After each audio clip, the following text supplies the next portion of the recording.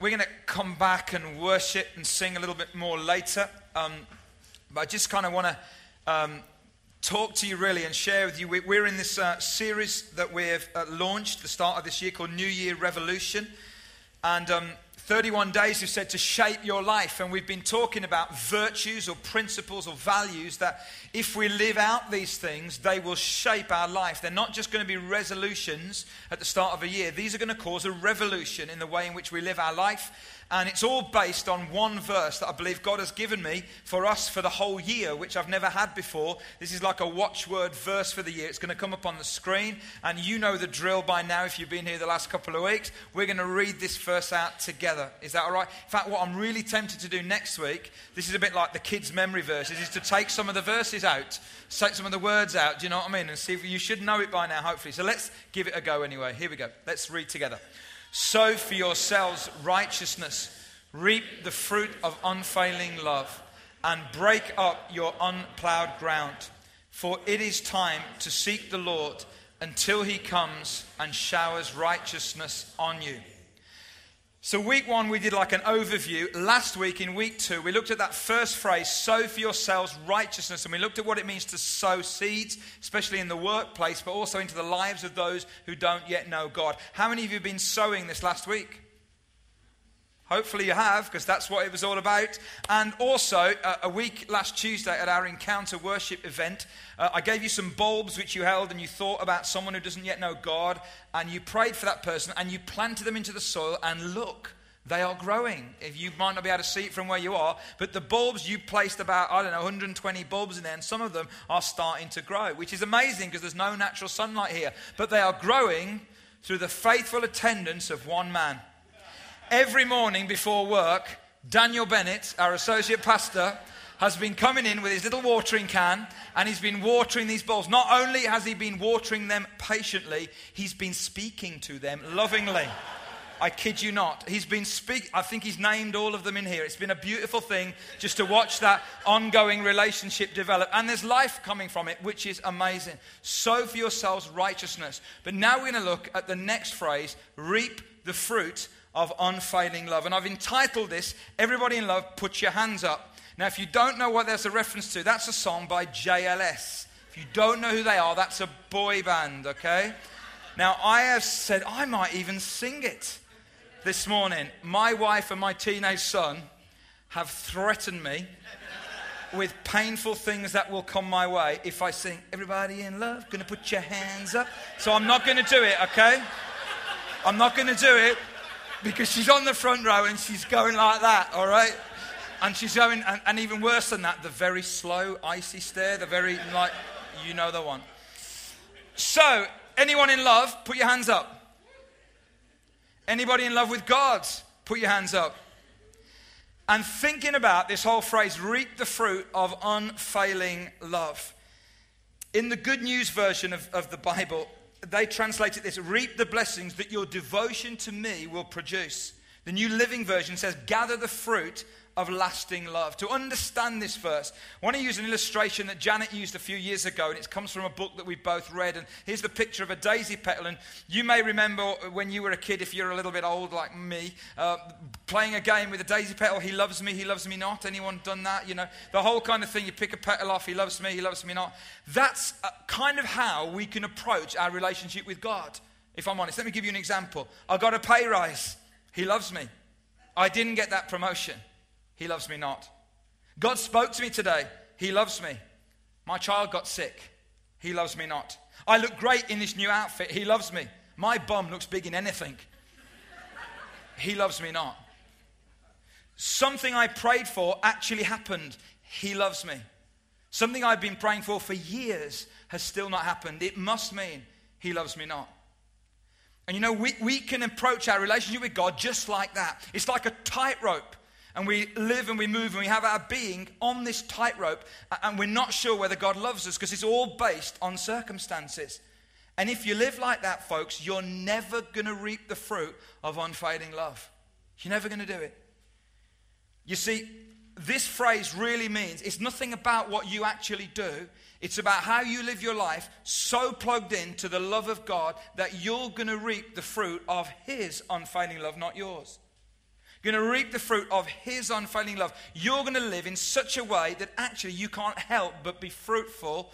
And you may not reap a pay rise, and you may not reap a new house, and you may not reap answers to all of your prayers in the way that you want, but you will reap the fruit of his unfailing love. You will know the radical, passionate, all-embracing, all-consuming, dynamic, never-ending love of God. Oh, I want that, don't you? Can we live in such a way that we're so plugged into the unfailing love of God that no matter what happens around us, no matter what is shaken, that is never shaken? The word unfailing love in the original language, in the Hebrew language, is the word hasid, which is a really difficult word to translate. The New Testament version, the Greek version, is the word agape or agape. Again, very difficult to translate. Our best attempt at translating those words is the word grace. It's like this ultimate, supreme level of love. Unconditional, no strings attached, sacrificial, devoted love. That's the kind of love that God loves us with. But our love, folks, our love is always, always conditional. So this couple break up. This is an old illustration, so she writes to him, but imagine that she texts him. And she says, Jimmy, I'm really gutted that we've broken up. I'm so sad. Please take me back. You are the only man for me. I love you so very much. Please, please, please take me back. Yours, Marie. P.S. Congratulations on winning the lottery. You see, with our love, there are always strings attached. But in the book of Hosea, the prophet there, Hosea, gives us two pictures that describe the way that God loves us. One is a parent and a child, and one is a husband and a wife. And so in Hosea chapter 11, you read this. When Israel was a child, says God, I loved him. And out of Egypt I called my son. But the more I called Israel, the further they went from me. And he describes it. He says, I loved Israel like a parent loves a child. The more I did for them, the more they seemed to move away. The more they went to other gods, and the more they kicked it back at me, what I'd given them. But then it says in verse 8, but how can I give you up? How can I ever give you up? You know, no matter how you treat me, God says, I'm still your dad. No matter how you treat me, I'm still your dad, and I could never, ever give you up. And then in the beginning of Hosea, there's actually a story there about Hosea himself and how God comes to Hosea in chapter 1 and verse 2 and says, when the Lord began to speak through Hosea, the Lord said to him, and imagine if you heard this, go take to yourself an adulterous wife and children of unfaithfulness. And what that really means is a prostitute and someone who has kids from different men. You go and take her as your wife. And that happens, and then she goes off again. And then in chapter 3, the Lord said to me, says Hosea, go show your love to your wife again, though she is now loved by another and is an adulteress. Love her as the Lord loves the Israelites. And you can imagine the prophet walking through the streets and everybody nudging each other saying, he's going back to her again. It's crazy. She keeps letting him down. She keeps going off with other men. And he keeps going back. And he says he's a prophet of God. And then Hosea does that as a prophetic, symbolic act. Because that's how God views us. That even though we go off with, if you like, other men. And we turn our backs on him. He never lets us go. Isn't that amazing? And these two startling pictures describe something of the unfailing love of God. One of my favorite writers, Brennan Manning, not Bernard Manning, that's a whole different thing, but Brennan Manning, he says this, if we take all the goodness, wisdom and compassion of the best mothers and fathers who've ever lived, they would only be a faint shadow of the love and mercy in the heart of the redeeming God. I don't know whether you've heard this before. I don't know everybody here this morning, but I want you to know God loves you with an unfailing love. If you imagine the best love of earthly parents to their kids and the best love of a husband to a wife and all of that, it's nothing compared to the passionate, embracing, unfailing love that the Father has for you. And God's goal for you this year and me this year and every year is that we would live in such relationship with him that we would know what it is to live in unfailing love. And if we do that, we will reap incredible fruit. But you know, there are some barriers to living in this unfailing love, which I want to just touch briefly upon. The first one is guilt.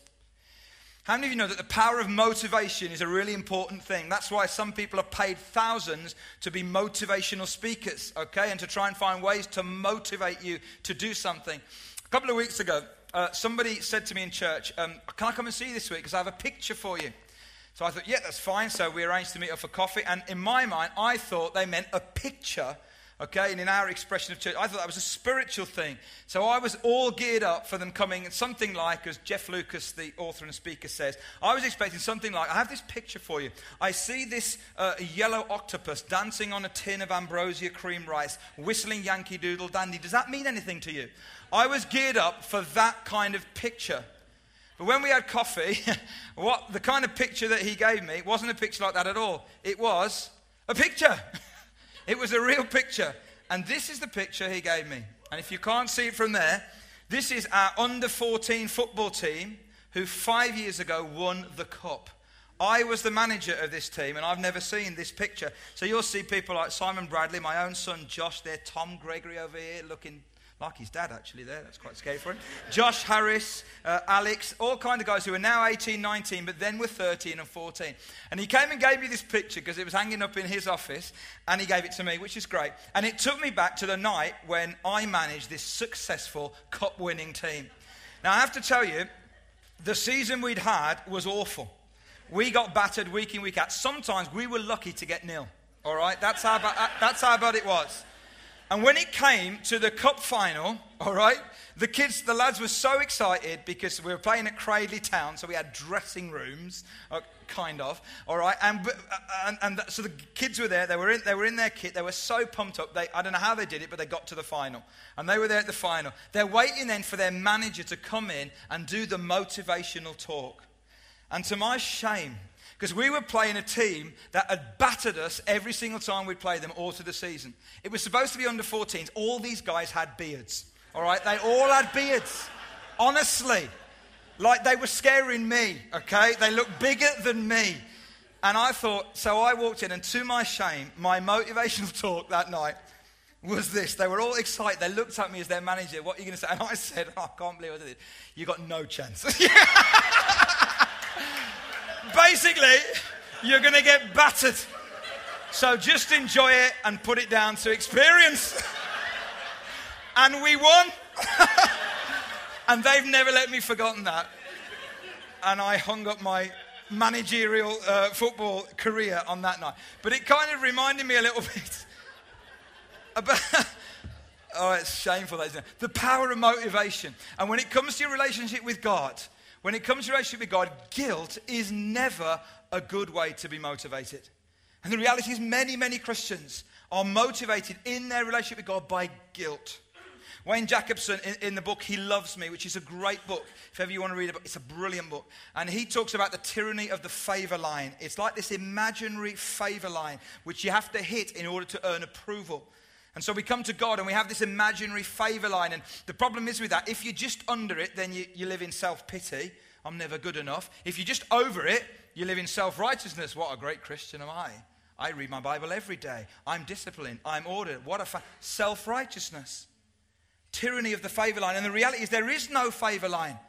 You know, we're trying to keep score with someone, we're trying to earn points rather with someone who's not keeping score. There is no favor line. You know, there is nothing that you and I could do to make God love us anymore. And there's nothing we could do to make him love us any less. So if this morning you have guilt, drop it. It's time to let it go. It's time to step out of that guilt. I love that story of Peter when he denies Jesus 3 times and he fails and he messes up and then Jesus is crucified and buried and Peter goes back to fishing and just incredible guilt. Jesus is resurrected and comes again to him on at the lakeside and makes breakfast for him. He doesn't then say, right, here's the line, Peter. You didn't reach the line. Look how far you've fallen short. There's no line. The only thing he says to him is this: do you love me? If you love me, that's all you need. I love that. Isn't that amazing? Some of us need to hear it today. You feel guilty over what you've done or what you've not done.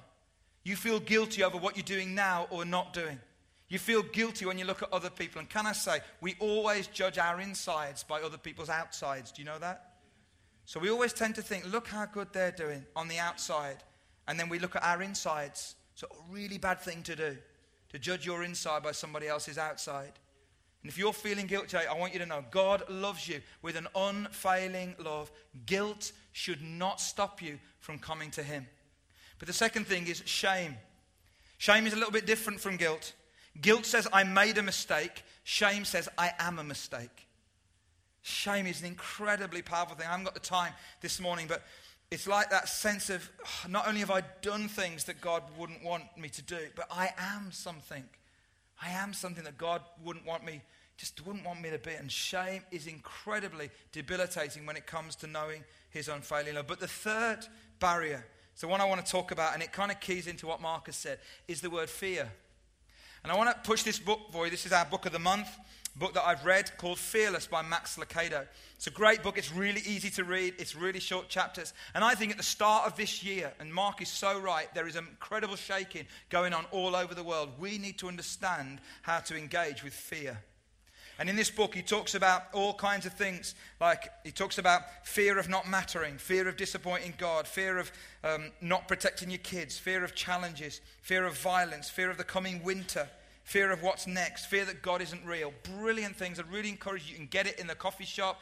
If we haven't got enough there, we'll order it and get it in for you for next week. It's a brilliant book. And fear. We fear the unknown. We fear being unknown. We fear not having enough. We fear losing what we have. We fear we'll never find the right person to marry. We fear losing the person we have married. We fear for our children's safety. We fear what others think of us. We fear they won't. We fear crime. We fear losing a loved one. We fear authority. We fear that we won't get things we desire the most. We fear rejection. We fear failure. We fear being alone. We fear losing our jobs. We fear people finding out we're not all we claim to be. We fear not fitting in. We fear death. The list goes on, doesn't it? We are incredibly fear-filled people. What about if faith and not fear was our default reaction to life? Wouldn't that be amazing? Could you imagine that? If rather than, the whole mantra, why pray when we can panic, how about if when fear came knocking on our door, our default reaction was not to let the fear in, but to let faith in? Could you imagine a whole life free of fear? That seems a bit unrealistic. Okay, could you imagine a day when you don't fear? That'd be a massive challenge for many of us, wouldn't it? When something happens and our reaction is not to fear, but it's to say, do you know what? I am grafted in. I am in the fruit. I'm going to reap the fruit of unfailing love. You see, the Bible says perfect love drives out all fear. It says that in 1 John 4 verse 8, there is no fear in love, but perfect love drives out all fear. And those 5 words are really important to us. Perfect love drives out fear. Why don't we say that together? Perfect love drives out fear. One more time. Perfect love drives out fear. I want you to say it because sometime this week, you're going to hit a situation when fear will come flooding in. And I want you to know, perfect love drives out fear. What a brilliant reaction. And so we're going to look at this in action this morning. So if you've got a Bible, if you want to turn to Matthew 8, because I do believe that fear is the biggest barrier that stops us from engaging with the unfailing love of God. It stops us knowing his love in our lives. And we're going to read this story together, a well-known story, Matthew 8, verse 23. Then he got into the boat and his disciples followed him.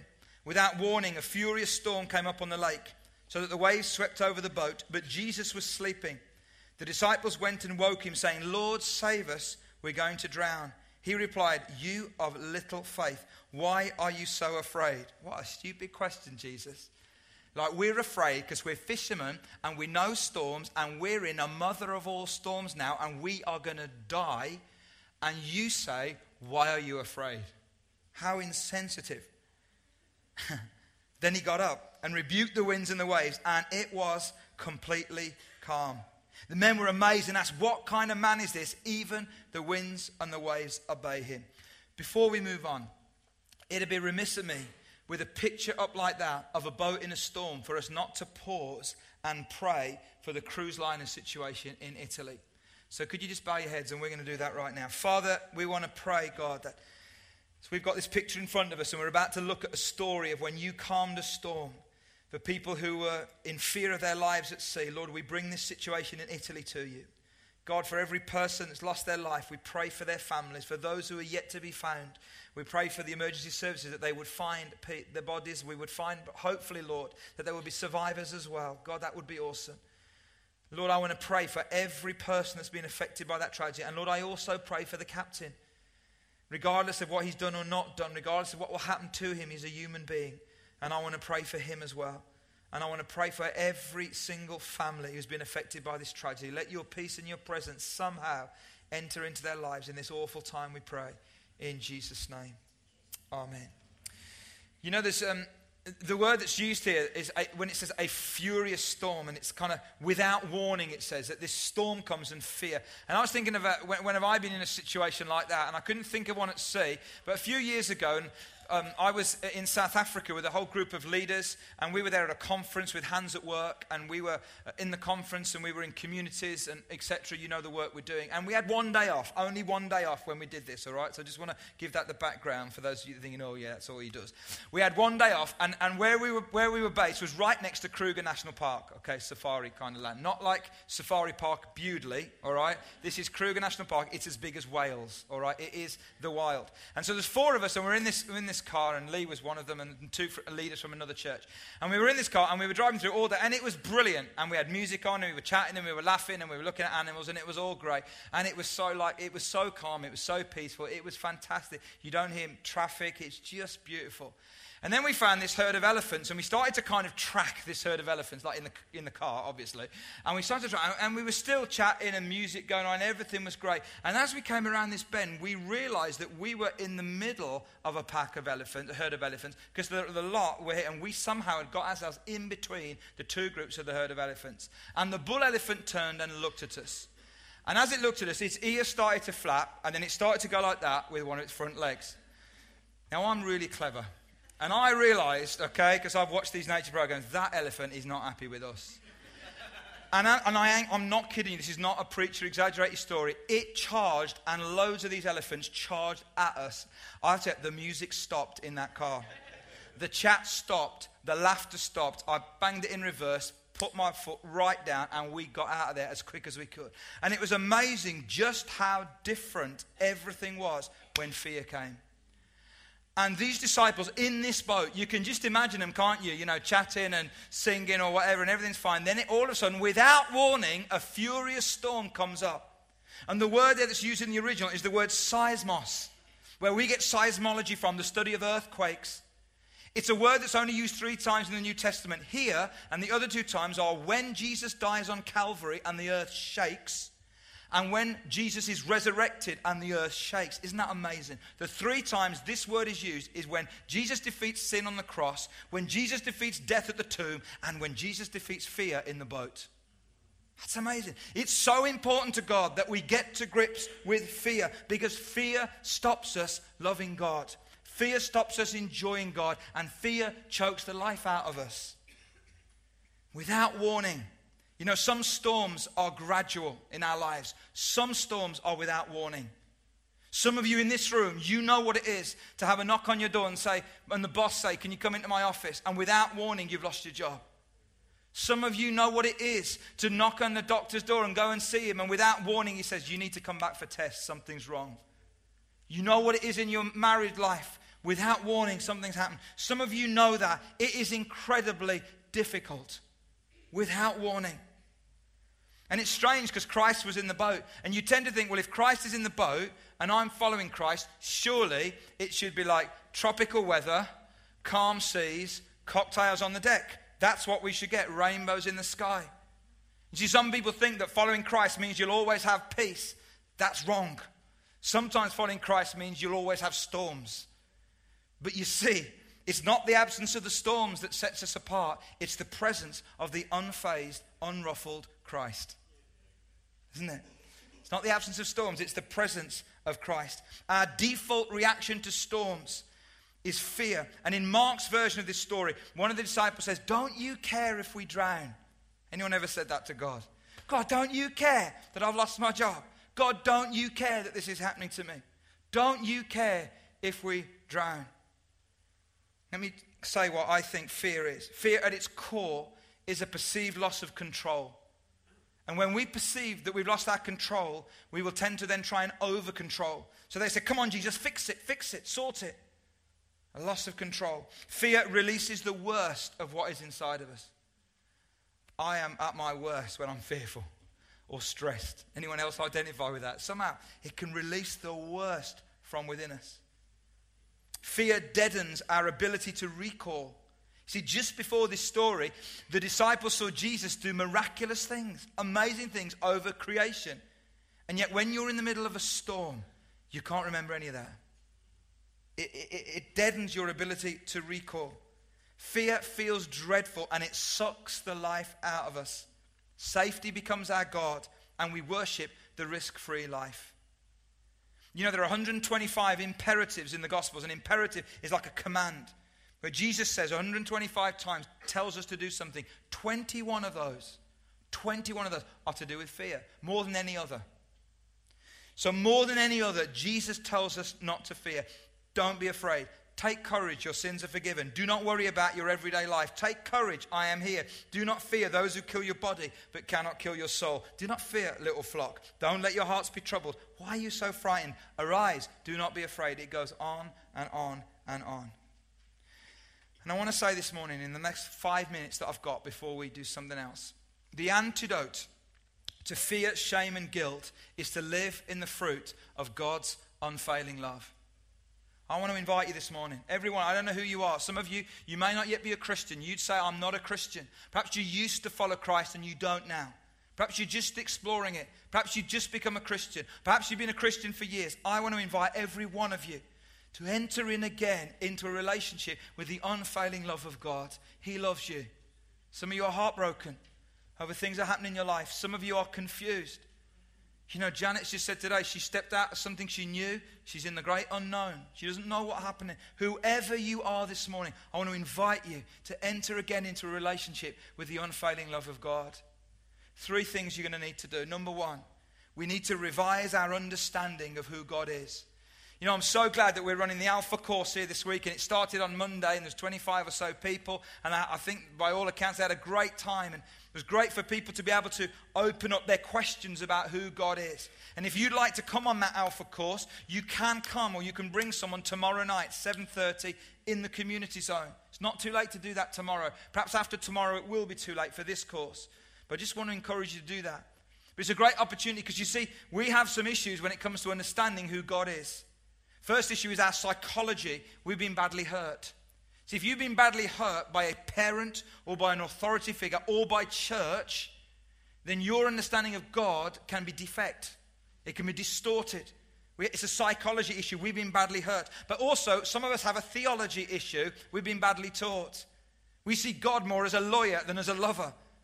And so when in Luke 15, story of the prodigal son, Jesus talks about the kind of father there. And that's a revelation, an expression of who God is. Jesus, and everything Jesus did and everything Jesus said was an expression of what the Father's like. So if you've been brought up in an environment, or you thought in your head that God is a killjoy and God is legalistic and God is harsh and God is authoritarian, that's not God. Because everything Jesus said or did is an expression of what the Father's like. Jesus said, if you've seen me, you've seen the Father. Well, Jesus threw parties. Jesus had fun. Jesus had laughter. Jesus was about embrace, not exclusion. Jesus was about including people. Jesus was about love and grace, not law and rules. And we need to revise our understanding of God. Augustine, who was what we call church fathers, a guy that lived hundreds of years ago, he said this: God loves each of us as if there's only one of us. And I was reading over this again yesterday, and I was just moved again. The simplicity of that in my own life says God loves each of us as if there's only one of us. I guarantee there will be some of you here and you'll say, that's great that God loves us. Great for them. God loves each of us as if there's only one of us. Secondly, we need to build a strong identity in Christ. Again, another course we run here, Freedom in Christ, is so good to help you build a strong identity in Christ. The devil is into identity theft, but we need to know who we are. I am a child of God. I am a friend of God. I'm an heir of God. I'm a co-heir with Christ. And thirdly and finally, we need to experience the Father's embrace. And this is where it gets a little bit weird or a little bit different or a little bit mysterious. We need to experience the Father's embrace. You see, if you've had a negative experience, you can't replace it with logic alone. A truth encounter is not enough. We need a power encounter. To understand that God loves you is great, but to experience it is really important as well. And we need the two. Now, there's a mystery about this. Let me explain. Some people experience this gradually over a period of time. For others, it's like a flash flood. They just bang, they get it. God loves them, and it's like a power encounter straight away. Neither are right or wrong. They're just different. Suddenly or gradually. Great. Some experience it having sought it. Some experience it having not sought it at all. Some people experience it in a mediated way. In other words, somebody else is there praying for them, helping them. Some experience it when there's nobody in the room but them and God. The important thing is not how we experience it, but that we do. That we experience the embrace of the Father. Brennan Manning again says, you will trust God only as much as you love him. And you will love him not because you've studied him. You will love him because you have touched him in response to his touch. I want to finish before we sing again with telling you a story that I've told some of you before. But a year last October, I went to America for 3 weeks, an extended break, which the elders kindly gave me. And I went with a friend of mine who's another church leader. He was on a 3-month sabbatical. And we went to America, and in that 3 weeks, we went to conferences, and we went to churches, and we did a lot of other fun stuff as well. And when I was there, I was going there for a number of reasons. It had been just over a year since my father had died. It had been just a few months since Simeon, our youngest son, had to be put into residential care because of his complex disability and special needs. And I was still trying to come to terms with both those things. It was also 10 years the month before, September, that I'd been leading this church. And so I was asking all kinds of questions. And if I'm really honest, I wasn't in a particularly great place spiritually. I didn't feel close to the Father. I'd lost my own earthly father. I, as a father, had put my son into care, which I never envisaged or imagined that I'd ever have to do. And I went to America just for some space, just to connect with God again. And as soon as I got there, the first event we went to, they introduced this song. It's a song that we've sung here, and we're going to sing it again in a moment, called He Is Jealous for Me. And when I first heard the song, I really hated it. Some of you probably hate it anyway, that's fine. I really hated it because it's very, very slushy words, very girly, very intimate. Do you know what I mean? And also, it's because it kept talking about the depth and the passion of the Father's love for me. And I just couldn't engage with it. But the weird thing was, wherever I went, they sang that jolly song. Honestly, it was ridiculous. So I went to Texas. I'm at a worship conference. The guy who wrote the song is there. He introduces the song. He tells us about the background to it, which is brilliant. I think that's great. Don't like the song. I then flew to Atlanta. The guy comes to the conference at Atlanta and sings the jolly song again. I go to another church. They sing the song. Honestly, it was ridiculous. Then towards the end of my time there, I'm at this conference in Atlanta, 30,500 other leaders in this big arena stadium. And we're singing this song. And actually, it was just with this guy on an acoustic guitar with 13,500 people. And it was like God the Father hit my heart. And I just put my hands in the air and I bawled like a baby. And I stood there realizing, yes, I lost my dad. Yes, I put my kid in care. Yes, there's lots of challenges at church. But with all of that, God still loves me. The Father loves me. And that song came alive for me. Not because it's a great song, but it is. But because of the experience that I'd had. Truth encounter is not enough. We need a power encounter. Now, I can't say to you that you'll all get that when you sing that song like I did. That's not what this is about. But I do believe worship is vitally important for us to engage with the Father's embrace. So can we stand?